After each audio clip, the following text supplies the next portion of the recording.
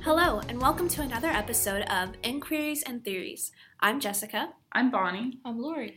And we will be discussing queerbaiting. What is it, where we've seen it, and how harmful it can be. So queerbaiting is a term which refers to authors, writers, or showrunners attempting to attract an LGBTQ audience by hinting at same-sex relationships between characters, though they're never actually consummated. You've probably seen examples of queerbaiting in some of your favorite TV shows. For example, Sherlock, Supernatural, Riverdale, Once Upon a Time, and probably many more. You can also see it in some movies like Pitch Perfect 3 or Pitch Perfect 2. And you can probably definitely point some out in literature. For example, which I'm very sad about, but still, J.K. Rowling and Dumbledore's preferences. So let's talk about one of the shows, Sherlock. So with Sherlock, it's very unsubtle, like super in your face about it. Their landlady assumes they're together, and that's why she gives them the flat. And there's a couple like funny moments where they're like, "Oh, you guys are together," and they're like, "No," at the same time. It's pretty funny. That's Sherlock and Watson. Yeah, it's so. And they both like deny it at the same time. It's so funny. There's an episode, it's called A Scandal in Bohemia, where a character called Irene Adler, she shows up and she has a crush on Sherlock, and she kind of plays as a beard for Sherlock and Watson, because it kind of... Really? She gets between them, and it makes it seem like they're just not together, which is good for them, because they're not. But Watson actually gets really jealous of Irene. Mm-hmm. Because she's spending more time with I actually Sherlock. remember this episode, yeah. Irene is like, she's kind of like sexualized like throughout the show. Yeah, she's like naked in a room waiting for Sherlock. Yeah, which is interesting. He kind of just like, I don't know, his expressions in that, he just was like, okay, continue on. I mean, I kind of hope that he's like, oh man, I wish you were Watson. But it's just interesting to see like what the writers did, like how he reacts, because like his reactions are strange or could be considered strange, I guess. But like you could also point it up to, oh, that's just Sherlock. That's just how he works. Well, I kind of hoped that what he liked about her was that she was really smart, because like there was the whole I'm Sherlocked thing. Well, yeah, definitely. Yeah. I actually like that pairing, if I'm being honest, because I never really thought of Sherlock and Watson together. Like I know, like I saw stuff about it on the internet, and just like I was like, oh, that's cute, but I don't think that's gonna happen. So, and then like when we saw the episode about Irene, I was like, oh, she's really smart. Like she like gets his quirks, and like I think that would work. They do seem very good together. Mm-hmm. So a show similar to Sherlock would be Supernatural, which I don't have too much experience on, if I'm admitting. I've only seen like the first 5 episodes, and maybe like a few scattered episodes. I do know that there's the Dean and Castiel shipping, which Supernatural profits from, because there's a lot of fangirls for that.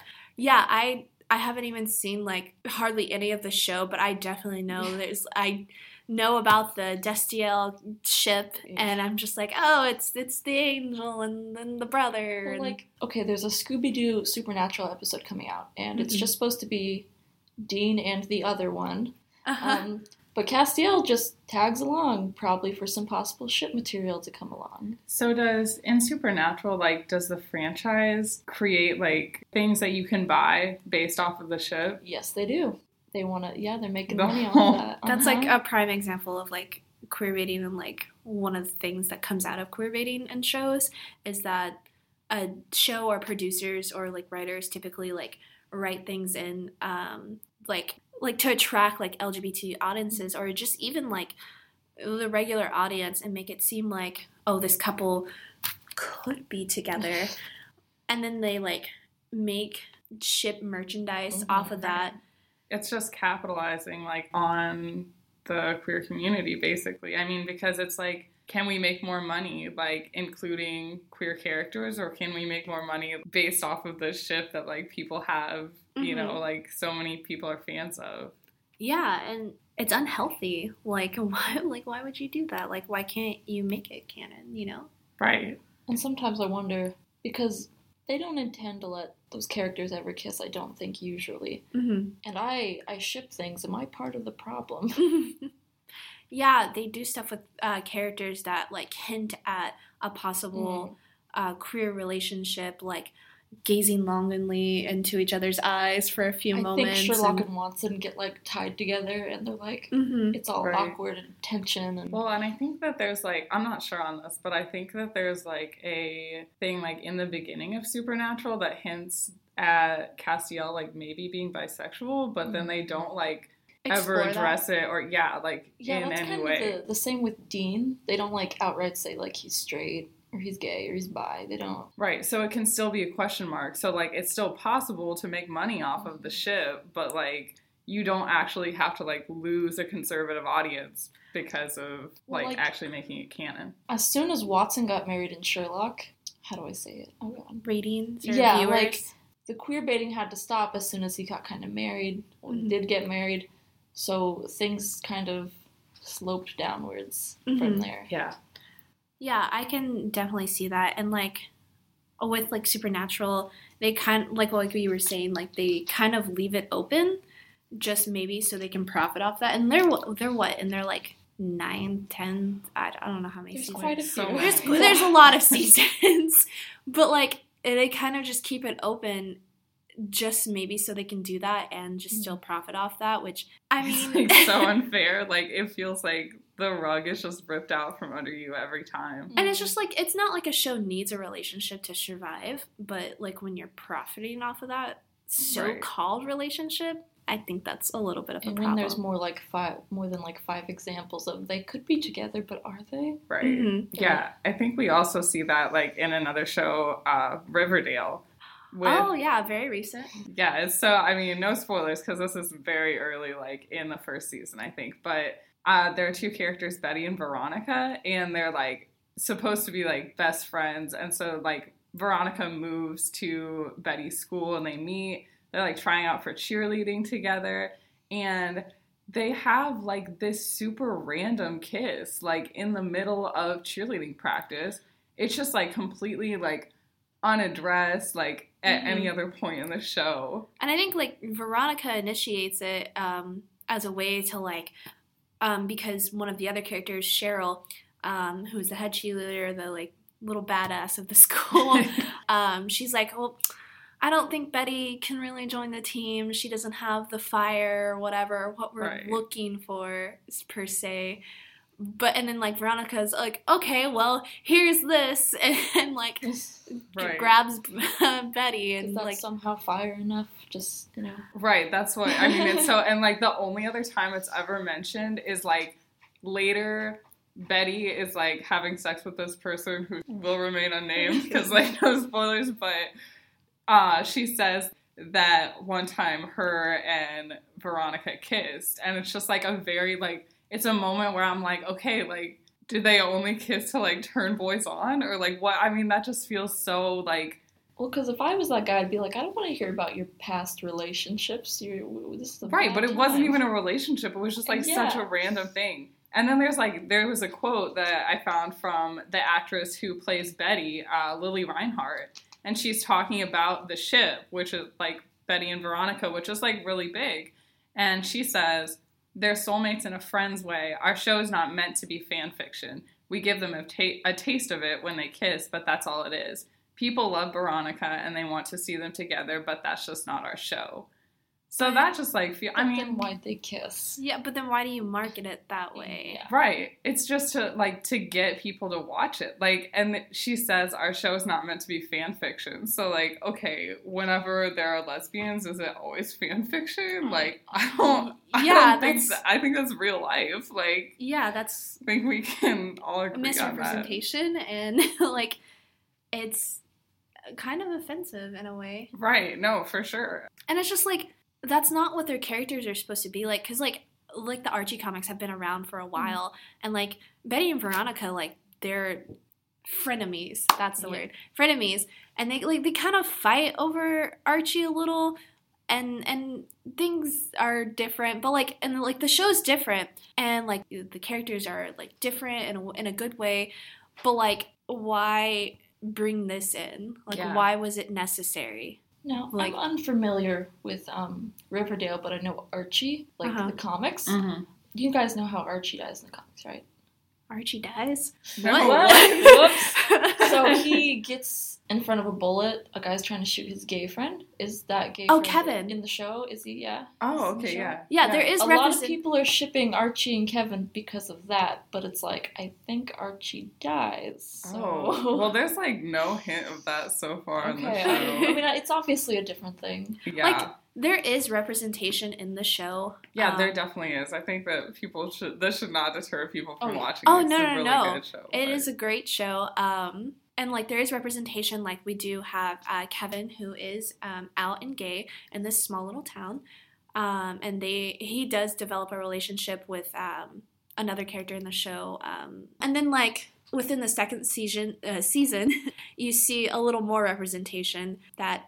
And it's good. It's a big spoiler, but I think, like, even though there is representation with Kevin, like, within the first season, I don't think he's given enough storyline. For sure. He's not even a main character, and, like, his relationship exists to further the plot, which is, like, such a classic move. And it's because he's the sheriff's son. Mm-hmm. And then, like, you know, like, the sheriff has a lot of pull, and then, like, of course, like, he has a lot of pull. And Betty and him are friends, like, in the first episode, you see them in Betty's room and looking into Archie's room. But going on, like, from TV shows, we can talk about, like, some movies, like Pitch Perfect 3 and Pitch Perfect 2. I know in Pitch Perfect 2 trailers, there was signs of Anna Kendrick's character, Becca, I guess, gushing over one of the German group girls, like one of her lead singers, and like you could tell like she like liked her, and she like was like curious. She's like, what am I saying? Like, what am I doing? Yeah. And so that was kind of interesting. But then like actually watching the movie, there was like nothing from those trailers in there. Right. And there's like such a hint too of like Becca, and then like I don't know, I forget the other character's name. One. Yeah, that one like in her like the one who got her to join. Yeah. Right, yeah. And like throughout the entire thing, yes, there's just like this whole like will they won't they relationship, but it never like is addressed or like has anything to do with the story or like becomes anything like ever. I mean, in the first movie, she comes into Becca's shower naked. Right. Yeah. After, I think she had just had sex with the guy a couple stalls down. Yeah, and just starts singing. Yeah. Yeah, and then, like, even the trailers, there is, like, a trailer where they're about to kiss, and then Anna Kendrick, like, turns towards the camera and she says, like, swipe up for more. It's, like, a Snapchat thing or what. But, like, I mean, one, that just feels kind of porny. And, like, two, that's just, like, so unfair to anybody. Like, why? I mean, because nothing happens. Like, yeah, and it's definite signs of queer baiting. Because, like, even in the movies, like, there are, like, queer characters, like, within the groups and, like, representation in the movies. But, like, just using those trailers, like, with, like, false like relationship tactics or developments that may or may not happen, and then you go and watch the movie thinking, oh, like they're finally gonna do it, or like they're gonna finally bring them together, and then they just don't. Like, that's definite queer baiting right there. Sure. And then another one we can talk about, like in literature, J.K. Rowling and the Harry Potter this series. Is a big one. Yeah. I know I'm a definite like Harry Potter fan, and I love J.K. Rowling and like what she does. Like, she has a bunch of organizations and stuff. But one thing she did do is like after like the series was over, she announced, oh yeah, Dumbledore was gay. Like, did you guys not like know that? Pick that up? Yeah, it was just like announced in such a way that was like, oh, yeah, like, of course he is. But, like, when there was literally no mention of it in the books at all. Oh, I didn't know if she thought we all just had, like, super good gaydars to pick up. Right. Like, I guess, like, some things could be taken, like, oh, maybe he is. But, like, it's very, like, Yeah. Like, he's not even, like, one of the main characters. Like, half the time he isn't even in the book. Yeah, he's... Right. But, like, J.K. Rowling has, like, a prime opportunity in the new Fantastic Beasts 2 movie where she can, or where the producers and she can explicitly show, like, Dumbledore being openly gay. Right, him and, like, Grindelwald's relationship and stuff. Like, and she's like, I believe, like, in an interview, like, she was like, oh, that's not really even a thing, or well, something. The producers, like, of the film said that he's not going to be explicitly gay in the movies, which is, like, so crazy. When J.K. Rowling said that he was, then it just feels like a grab. Like, whenever she was like, oh, yeah, Dumbledore's gay, like, that just feels like a grab at, like, money from the queer community. Like, that's what it Yeah, no, feels definitely. Like, how can you say one thing and then just, like, completely ignore it when you have the prime opportunity to, like, further it and develop it? So, like, talking about all those shows and the movies and the literature, we can talk about, like, some of the harmful effects of queer baiting. Yeah, I mean, I was just thinking a lot about, like, the way that audiences identify with characters in, like, movies and TV shows. And I was, like, reading a few articles just about, like, especially whenever you're, like, kind of trying to discover your identity, like, or, like, exploring your identity, like, as a person, you know, when you're young, like, a teenager, watching TV is a really good outlet because you're able to kind of, like, try on different, like, characters, and, like, when you're watching them, you're able to identify with them and, like, explore, like, what it would be like to live that kind of life. And, like, just the lack of representation for the queer community is, like, so harmful because there's nowhere to identify. I mean, even if you see a character and you think, like, oh, maybe they're queer, like, once you use queer baiting to just, like, never make any kind of relationship happen, that's just, like, so harmful. Like, you're never able to, like, fully, realize your identity. You know what I mean? And, like, I read an article that said it's especially hard, like, for queer people because if you're another, like, say, racial minority, like, a lot of times you still have your parents that you can identify with, but, like, being queer, you might not necessarily have queer parents. That's just a really difficult thing, I think. And there's a quote from an article by Emma Norden called From Queer Reading to Queer Baiting, the Battle Over the Polysemic Text and the Power of Hermeneutics. But there's a quote in it after she's talking about, like, a show, Once Upon a Time, which I also watch, and criticizing it and, like, the representation of, like, the queer characters and will they, won't they, and, like, the building up of, like, the bonds between, like, female characters. But the quote is, you and I both know that my gay feminist reading is not at all the intention of its creators, and that's what's actually happening on the screen is a lot less friendly to an LGBTQ audience. The thing is, representation matters, and one of the worst things that this kind of narrative does is that it expects an LGBTQ audience to be satisfied with the bare minimum. And I think that, like, says a lot, especially, like, a harmful thing about queer baiting is that, like, the LGBTQ community is just expected to be just, like, okay with, like, this little representation that, like, goes no further. Right, because it has to be, like, right down the middle. You can't appeal to queer audiences while also, like, appealing to a conservative audience. So, like, it's really about making the most money possible. And then, like, going into that, about making the most money possible, like, the capitalizing on, like, these shows and, like, these so-called relationships and whatnot.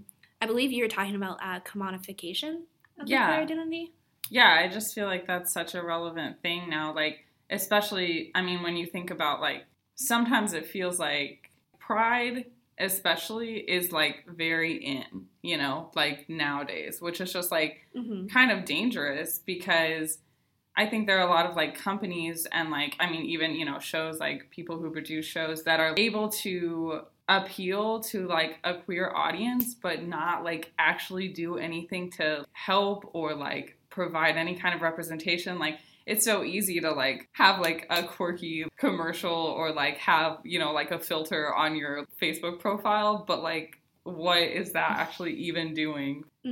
Like, what does that bring to the community? Well, like, yeah, because at Pride, companies will just have a booth there and give you free stuff, but what is that doing? Yeah, at like all? does that help like the community in any way? Like why are you just handing out stuff? Like are Right. you just trying to promote your business on a big event that's about like celebrating who you are? And Which I get promoting, but at the same time, like Yeah. are you doing it for the right reasons? Yeah. And do you actually believe in what you're like doing and why Mm. you're there? Right. Yeah, because I mean, I just saw like an infographic, like based off of, I think it was like the 2008 census or something. So it's like a little outdated, but it said that there is an $800 billion buying power from the queer community, which is like huge now, you know? And like, I mean, a lot of people like aren't going to want to spend their dollars, you know, in a company that's not supporting them. And so like, whenever you see a commercial or like a Facebook filter or whatever, you like, oh, well, I'll support that company. But like the company might not even be doing anything to help the queer community. They're just like capitalizing on your money. Mm-hmm. Yeah, definitely. There are just like a lot of companies, or it was just like even like you said, like Facebook stuff, like capitalizing on like the LGBTQ community. And I think part of the like the Facebook thing, I think it's just easy for people to just put a border around their picture and be like, Right. oh, I support I'm this. helping. I'm Yeah. helping, but are you actually like, Yeah. what are you actually like doing to help the community? Right.